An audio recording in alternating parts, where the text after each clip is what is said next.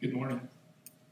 I'm Tony Blake. If you'd like to turn in your Bibles or find in your Bible app, 1 Peter chapter 4, we're going to be looking at the first 11 verses in 1 Peter today.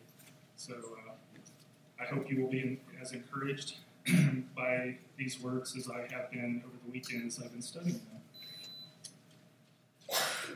Since therefore Christ suffered in the flesh, arm yourselves with the same way of thinking. For whoever has suffered in the flesh has ceased from sin, so as to live for the rest of time in the flesh, no longer for human passions, but for the will of God. For the time that is past suffices for doing what the Gentiles want to do, living in sensuality, passions, drunkenness, orgies, drinking parties, and lawless idolatry. With respect to this, they are surprised when you do not join them in the same flood of debauchery, and they malign you. But they will give account to him who is ready to judge the living and the dead. For this is why the gospel was preached even to those who are dead, even though judged in the flesh the way people are, they might live in the spirit the way God does. The end of all things is at hand. Therefore be self-controlled and sober-minded for the sake of your prayers. Above all, keep loving one another earnestly, since love covers a multitude of sins. Show hospitality to one another without grumbling. As each has received a gift, use it to serve one another as good stewards of God's varied grace. Whoever speaks, as one who speaks oracles of God. Whoever serves, as one who serves by the strength that God supplies, in order that in everything God may be glorified through Jesus Christ. To him belong glory and dominion forever and ever. Amen.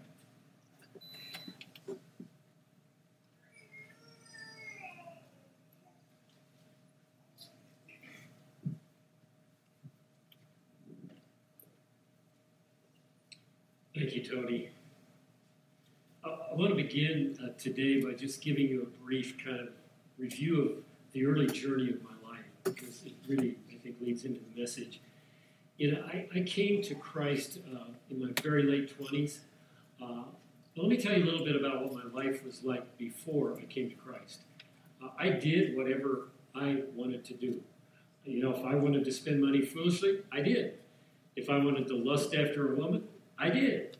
If I wanted to use my power to overwhelm people, I did, because I employed about 50 people, or they were under my supervision. You know, if I wanted to, be unloving toward my wife, I was. I lived, the Bible would call according to the flesh. I didn't know really there was a different way. If you'd asked me about the Ten Commandments, I'd say, yeah, it's wrong to kill people, but that would be about it. And the reality is, when I came to know Christ, this all changed in my life. I began to realize that God had a will, and that will worked itself out in the way I related to people, to the stewardship of the things that God had put in my hands. And so my early journey was to discover the reality of that. So whenever I'd be tempted to think lustfully, I would be caught up and have to think, this is not the right thing to do. So what happened within me was this battle began to rage between living for my flesh or seeking to do the will of God. And that battle was kind of the first step in my growth as a believer. Many of you maybe could relate to that as you think about your life and think about the experiences of your early journey, especially if you came to Christ as an adult. After coming to Christ, so everything kind of began to change, and I began to find within me a desire to do God's will. I was concerned, prior to that time, I never, one time in 30 years, said, gee, I wonder what God wants me to do in this situation. That was not anything that ever crossed my mind, ever. After I became a Christian, that question came to me often, more and more. So I responded by seeking to do more and more what his will was. I love Philippians 2:13. It says he works within us. When you become a believer, God's Spirit begins to work in you to transform you. And he does that in two principal ways.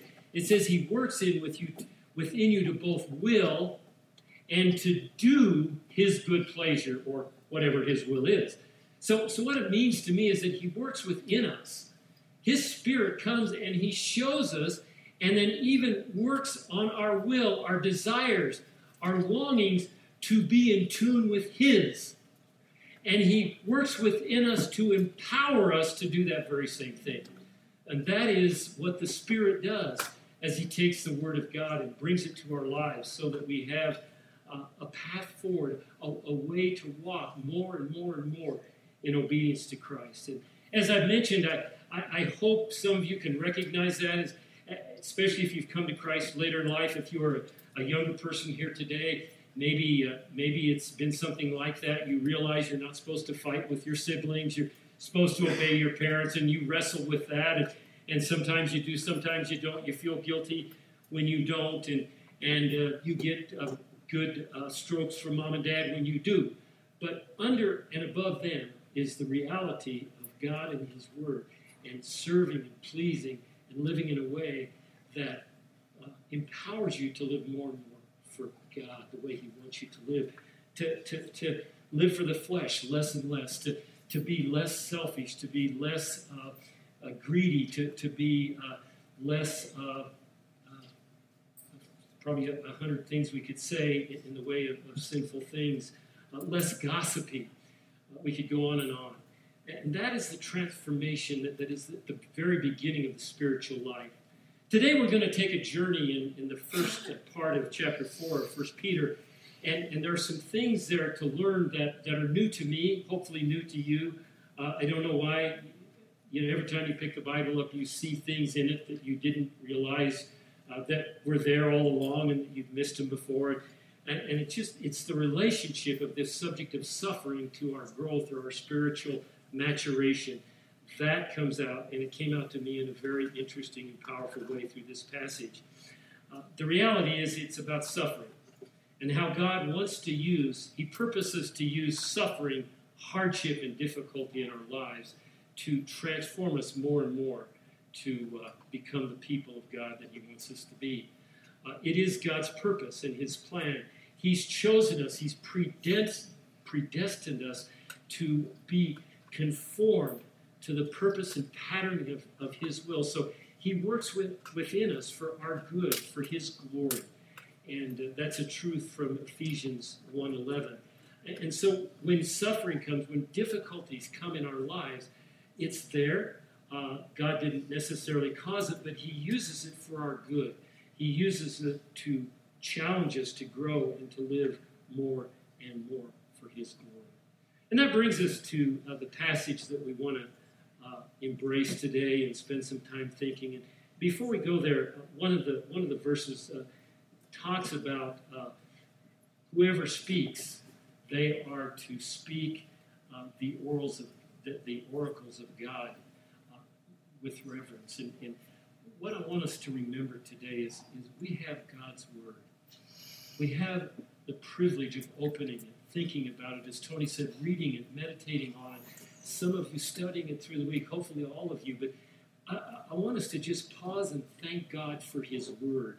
We have God's Word, his direction, his instruction, his blessing in the form of words that we can comprehend, we can study, we can come to understand, and that can, as the Spirit brings them into our lives, can transform us more and more into the people that God wants us to be. So just join me for a quick word of prayer. God, thank you for just a reminder, even in this text today, that we have your Word.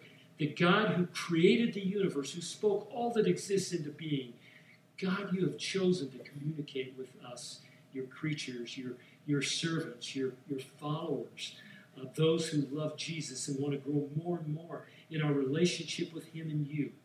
God, use your words, I pray today, to guide us in this thoughtful reflection on your word, your truth. I pray, God, that I would so come under the working of the Spirit that I would not give offense or misuse your word in any way.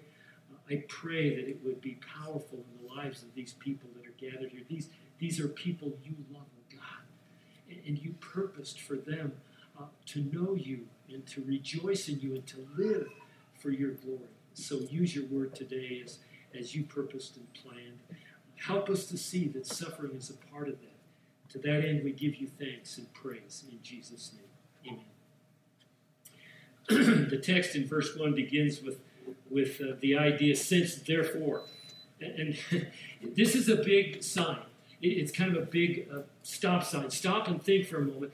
Everything that we're going to look at today in 1 through 11 is predicated. It's based upon everything that's come before in all of 1 Peter. I wish we had time to go back and spend a considerable amount of time reviewing what's there. But understand, the therefore means as a result of all that God has done, all Peter's revealed to us, we are to respond in this way and learn and begin to grow and act and live out our lives in the way that Peter has reminded us in this text.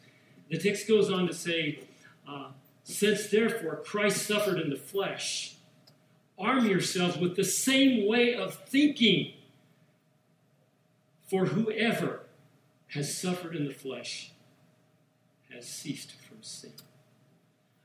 When I read that verse beginning to get ready for this, I said, whoa, that's crazy. Through suffering, I can cease from sin?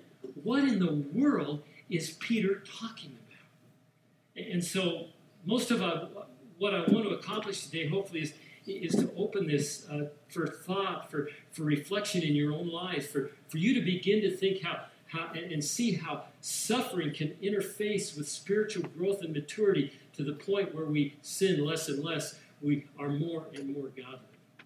So understand, we've seen in the text coming to this point that Christ suffered, he bore our sins so that we could have life in him. We're told to bear suffering for doing good, not for doing bad. And so those are all things that we sort of understand. And the thing that's really new for me in this passage is the reality that how I face suffering, how I interact with suffering in my life can have a huge impact in terms of how I respond to and grow in my faith, to become more holy, to become more like Christ in every way. So let's take a look at that. The text says to arm yourselves. This is literally a command. It's one of those it's clothed in the text as a once-for-all command. Do this. Undertake this immediately for the rest of your spiritual life. It's not a present tense. It says continue. It says undertake and do this as a command for your life. What are we to arm ourselves with? What kind of armament are we to put on? And Peter says this. It is to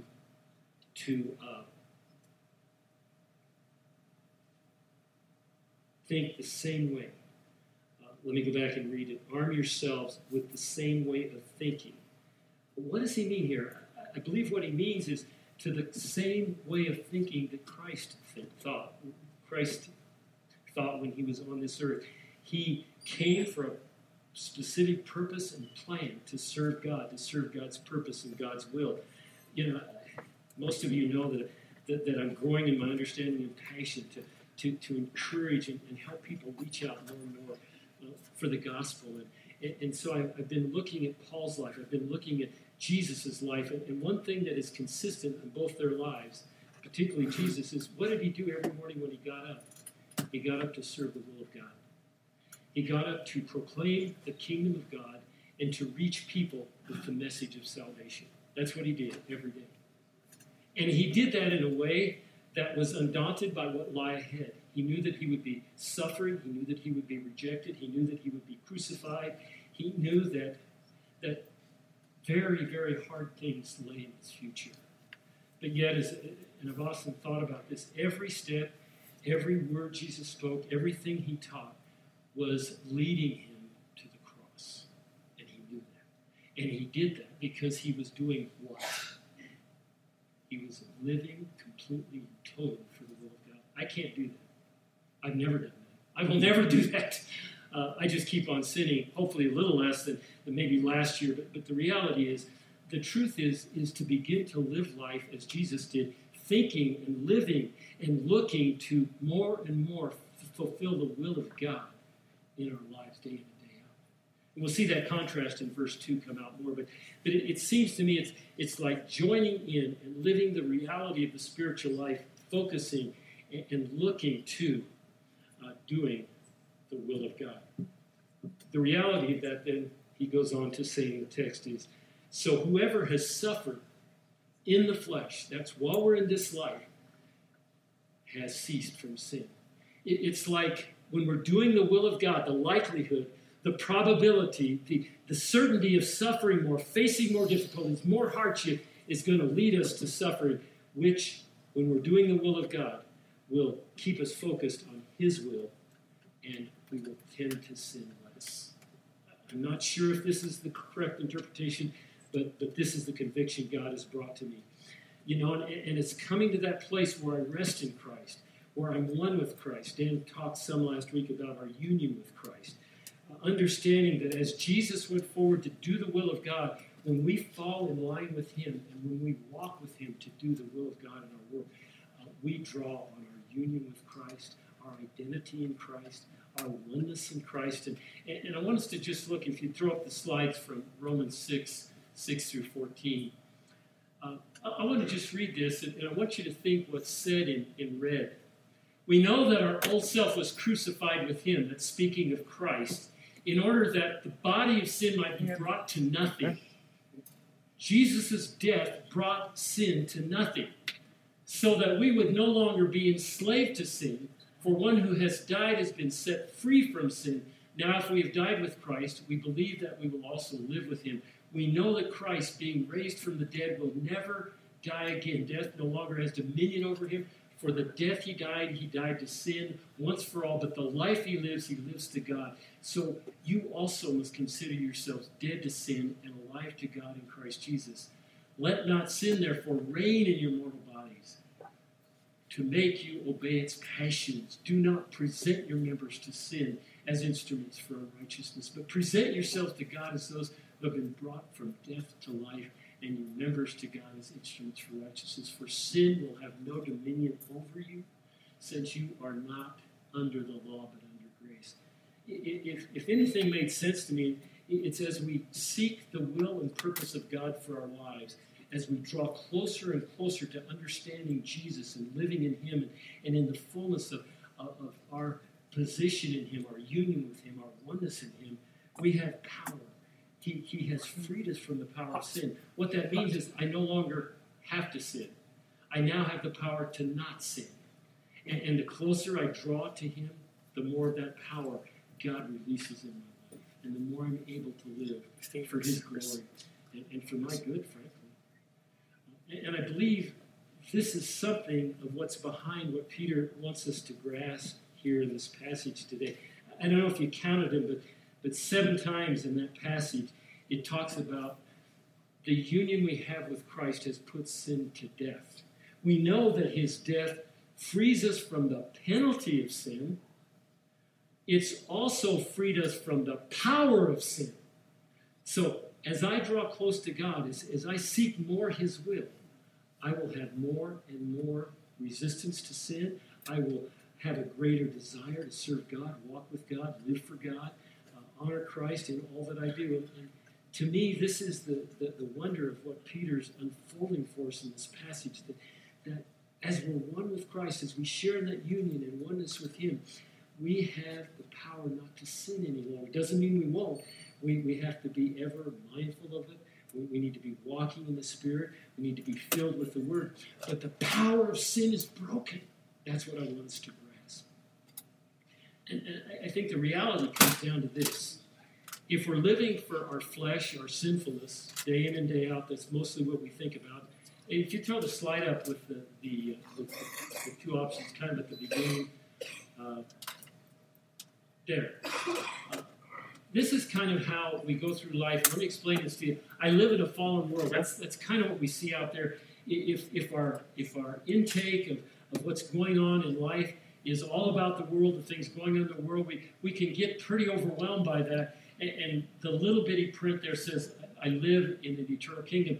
We're overwhelmed by the world. We're given sometimes to seek what the world says will satisfy or numb us or help us or whatever. When in reality, what I believe Christ did, if you'll flip the next slide up, Christ lived as the preeminent member of the eternal kingdom here on earth. He lived fully and completely for the will of God. And the more we enter into that, the more our minds think as his mind thought here on earth, the more we will live in an eternal kingdom, not in a fallen world. I think you could do the same thing with the word, I live for God's will, big print. If we're focused on the way Jesus lived, how Jesus lived, and follow his way, as opposed to for living in the flesh where it dominates my life. But the reality is when flesh dominates us, we live for self and we fall into sin. The classic example of all of this in Scripture is the prodigal son. What did he do? He knew his father had money, so he wanted his father's money so he could go live in the flesh. Was he still a son of his father? Absolutely.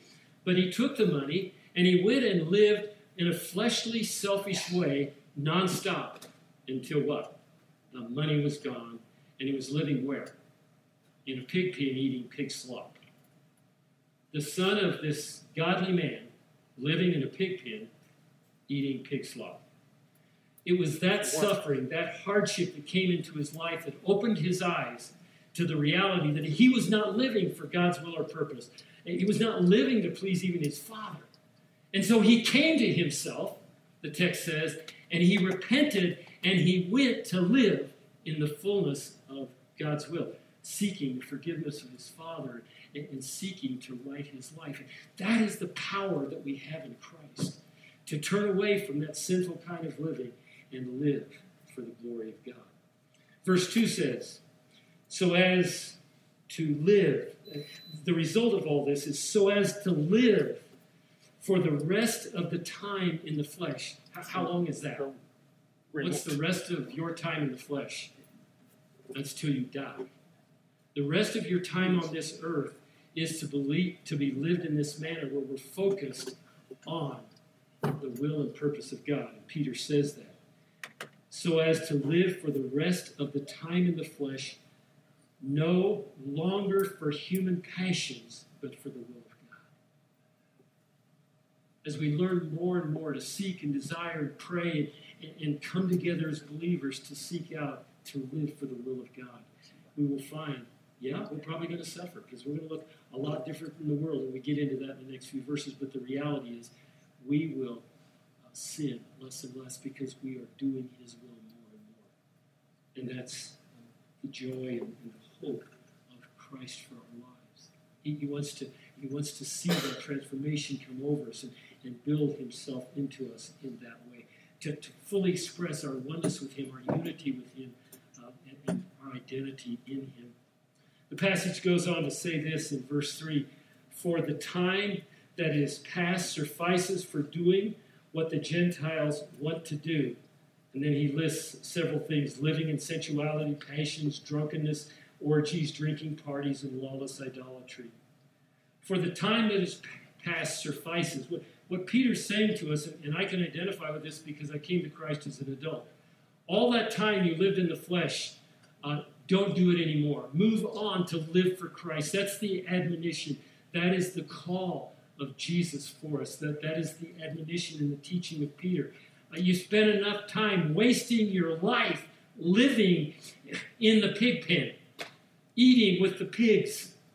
Rise up, embrace your sonship and your unity and your joy in Christ, and no longer live this way. He gives us some examples of what that life looks like, living in sensuality, passions. Sensuality is just unbridled sexual whatever. Whatever feels good, do it. That's what it is. Unrelenting sexual passion and pleasure. No restraints, no boundaries. Passions is more just the desires of the flesh for more, greed, selfishness, being able to talk about others freely, wanting power. Those kinds of unrelented passions, those are of the flesh. Drunkenness, we know what that is. It's the abuse of alcohol or strong drugs in our culture that alter our mind and lead us into doing things that we normally wouldn't do. When we come under the influence of alcohol, to the same way that we should be under the influence of the Spirit of God, we've crossed over and we're no longer walking in the will of God. We're allowing alcohol or some other substance, pot, whatever, to be the guide in our life, not the Spirit of God. He talks about orgies. Those are just drunken parties where sex and everything occurs. Same with drinking parties and lawless idolatry. We get the idea. The reality is that is the way of the flesh. That is the seeking of natural, unregenerate man will be to find whatever pleasure, how awful, and whatever bondage it takes people into. People will seek that out because that's all they know. They're lost. They live in a darkened world. They do not know Christ. And that should be an impetus to us to have compassion on them and to seek to reach them and love them and share the good news of the gospel with them. That is the reality. So with all that in mind, understand that there's a consequence to all that. And Peter brings that to our attention in verse 4. He says this, with respect to this, they are surprised when you do not join them in this same flood of debauchery, and they malign you. This is the pattern of the world who is unaware of sin, but they sort of understand in a subtle way that it's bad stuff. Young people, you probably recognize this more acutely than some of the rest of us do because of peer pressure. The reality is peer pressure. Some of your buddies or friends are going to do something that you suddenly know is not right, and so you say you won't do it. So then, as a result of that, they begin to, they're surprised that they can't believe you won't join with them to do it, and so they start to mock you, and they look down on you, and they may separate from you. They may punish you in terms of withdrawing their presence and fellowship. And the result of all this is you feel bad, so you feel like, well, maybe I should join them because I want their friendship. And that's what peer pressure is. It's choosing to do that which is fleshly and ungodly for all the wrong reasons, to keep friends rather than to honor God. And Peter exposes this here. He says the reality is our righteousness, our refusal to do that stuff will expose the wrongness of what they do. And they will come under guilt themselves because they know within them that it's wrong to do some of the stuff they're doing. And so, but still it says they malign us. Or they will malign you.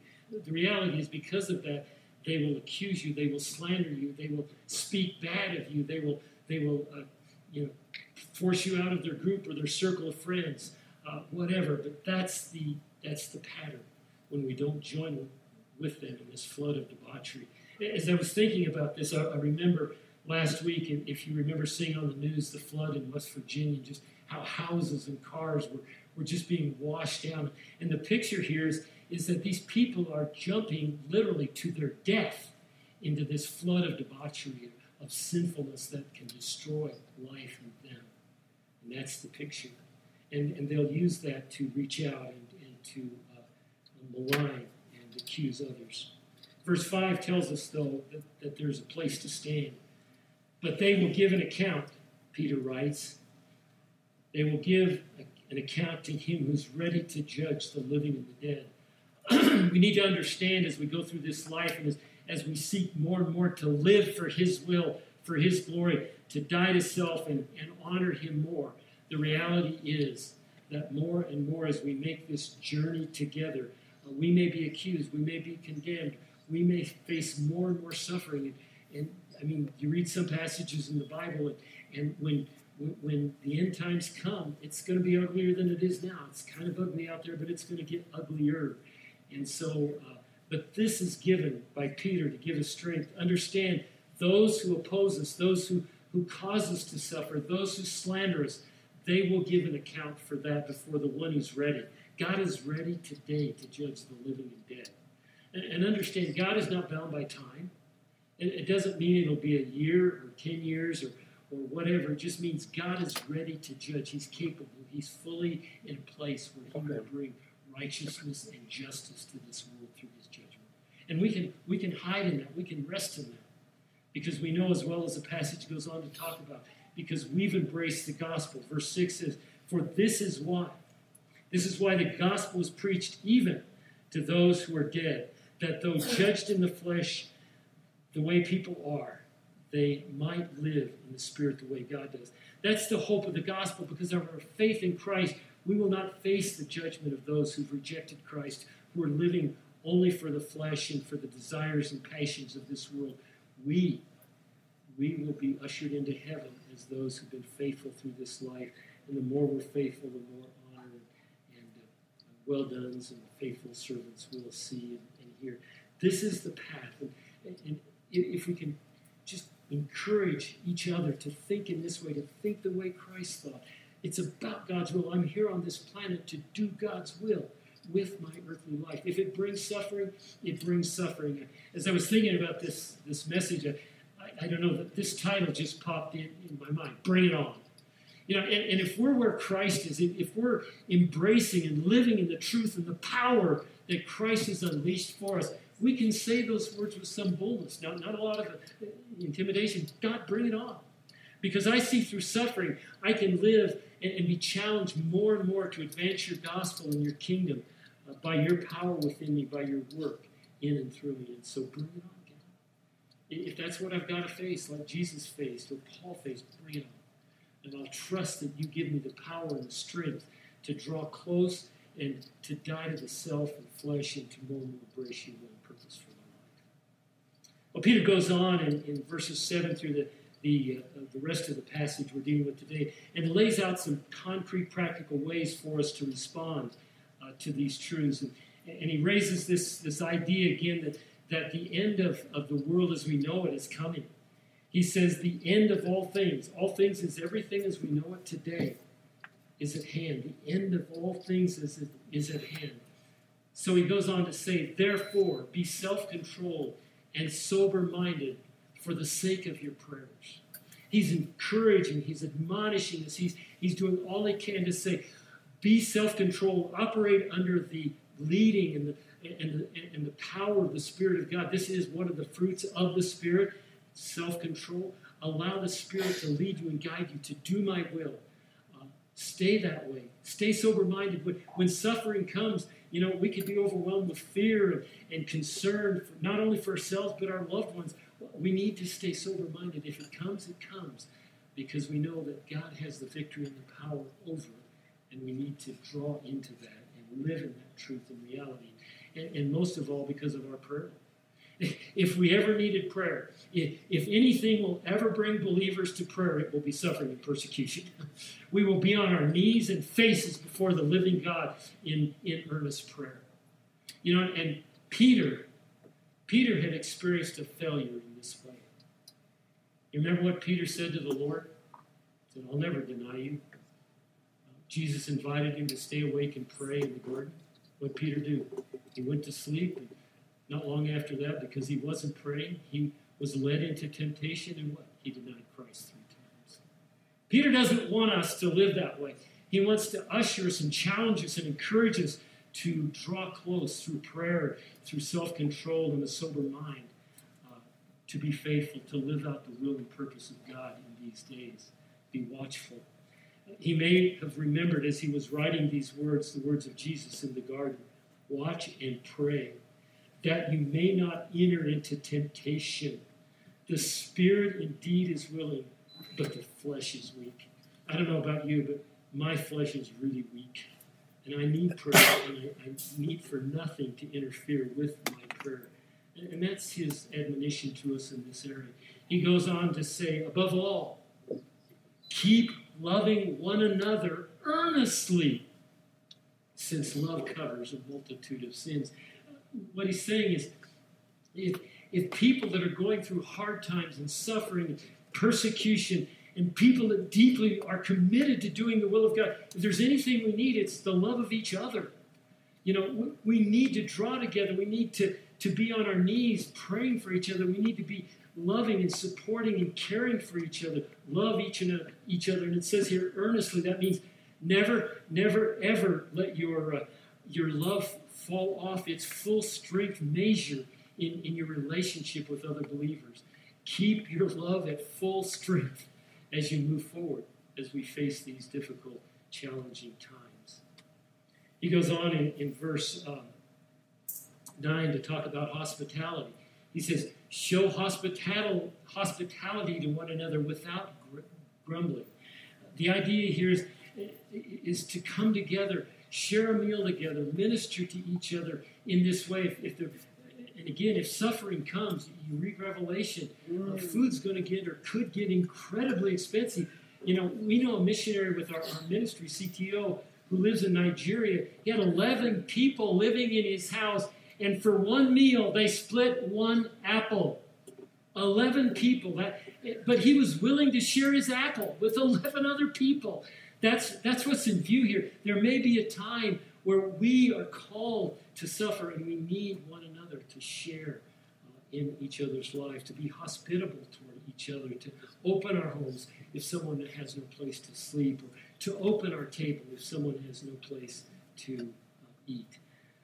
He goes on to talk about our spiritual gifts. He says, as everyone has received a spiritual gift, use that spiritual gift to serve one another as good stewards of the very grace of God. Every one of us have a supernatural empowerment from God. There's a list of spiritual gifts out there. God has given that for one express purpose in your life, for you to serve in a body, to build it up, to strengthen each other with it. 1 Corinthians talks about that. The verse is on the screen. Verse 7 is the one I want you to look at. To each is given the manifestation of the Spirit for the common good. Just think about this for a minute with me. The gift of helps is given to what? Help other people. The gift of teaching is what? To teach other people. The gift of serving is for what? Serving others. We didn't get gifts to build ourselves up, to feel good about our spirituality. We're given gifts to build the body of Christ up, to minister to each other. And there's probably no more time, a time no more important in all of our lives than if we were suffering or if we were being persecuted for our faith. Share these gifts, build each other up. Peter wraps up this section of Scripture with these words. Whoever speaks as one who speaks oracles of God. Whoever serves as one who serves by the strength that God supplies, in order that in everything God may be glorified through Jesus Christ. I just want to encourage us, when it says the oracles of God, it's speaking about God's word, and it's not just speaking about me. When I stand up here, or any preacher stands up here, you better be convicted that you're speaking and handling the word of God, and you better do that reverentially and on your knees before God, because it's his word. But we do this in Bible studies and community groups. We do this in just casual conversation. We need to remember we're handling the word of God. This may be the most precious thing we have in our hands, beyond the knowledge and the work of God. We need to treat it respectfully and reverently with the weight that it possesses. It's God's word for our benefit, our blessing. We serve with his strength, which he so readily supplies. We have a lot of activities going on here, and I want to encourage all of us when we come to serve in the nursery or children's ministry or lead a community group or whatever. There's going to be times we get weary, whatever, but be filled with his power. We're not doing this on our own. We're doing it in his power, his strength, for his glory and honor. These are the things that Peter throws in front of us in this passage about how to grow and live for the purpose and will of God. Suffering could be a very big, significant, real part of that. Maybe in your life right now, that way. But the reality is, draw close to the will and purpose of God. Drill down, live out the fullness of your unity and your oneness in Christ, your identity in him, and live for the will and purpose of God. And God will strengthen you. He will lead you to a place where you're more and more like Christ. That's his plan and his purpose for you. So Remember, I think there's two big components here. It's one about how we think about life. This passage has drawn out a lot of those things. Knowing that we're one with Christ, knowing we have a unity with Him, developing, cultivating His mind about the Word, knowing and learning God through the Word, being focused on it in a regular way all the time, living, giving thanks for it. We talk about living in faith, and I've been thinking about this. God's really stirring my heart in thinking this. But, we can say we live by faith, but how much of the truth of God am I appropriating and applying in my life? I think you could think of it as a continuum. As a brand new believer, I probably only embrace maybe 10 or 4 or 3% of God's truth about His character and His provision for me. And I was sort of beginning to walk in faith. But there's a lot of God, and there's a lot of God's truth, and there's a lot of power over sin that He has unleashed through Christ. Are we appropriating? Are we living in the fullness of that, or in an increasing measure in that fullness? I think that's what about grasping that mentally and understanding that's our pursuit, to live the will of God. Be busy with that, because what's coming may be very hard for us, and we may need it desperately. Just some of the practical things that are here. Self-control, sober-minded, loving one another.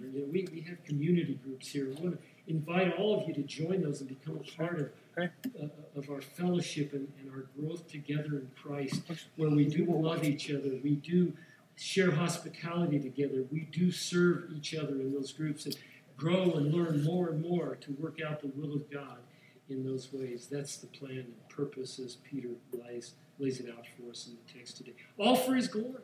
What this is about is to reveal to our world the glory of Christ.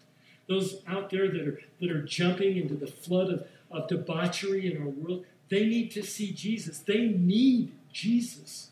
And we have the opportunity to go and reflect His love and His grace and His mercy and His truth and His word to those people wherever we encounter them in the world. They need that. We need to show that.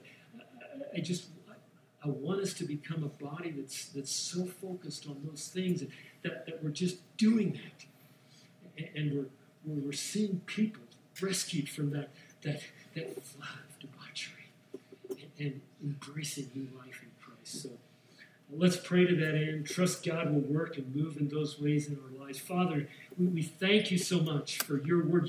You have given us Your very word, Your truth, the path to live a life fully surrendered to You in an increasing way. Lord, I know it's a struggle. I know it's a battle. I know it's never over in this life. We never become perfectly sinless. But Lord, it is a journey in which we can grow and embrace more and more our identity in Christ, our oneness in Him, and be freed more and more from the power of sin in our lives as we seek to do Your will, accomplish Your purpose in each of our lives. I pray, God, You'd be at work at that. And I pray You would use that to reveal Your wonder and glory and praise among all those who live around us, who we have contact with day in and day out, for Your glory and Your glory alone. God, we thank You for Peter. We thank You for his word. Apply it to each of our lives as only You can, for Your glory and for Our good. Thank You.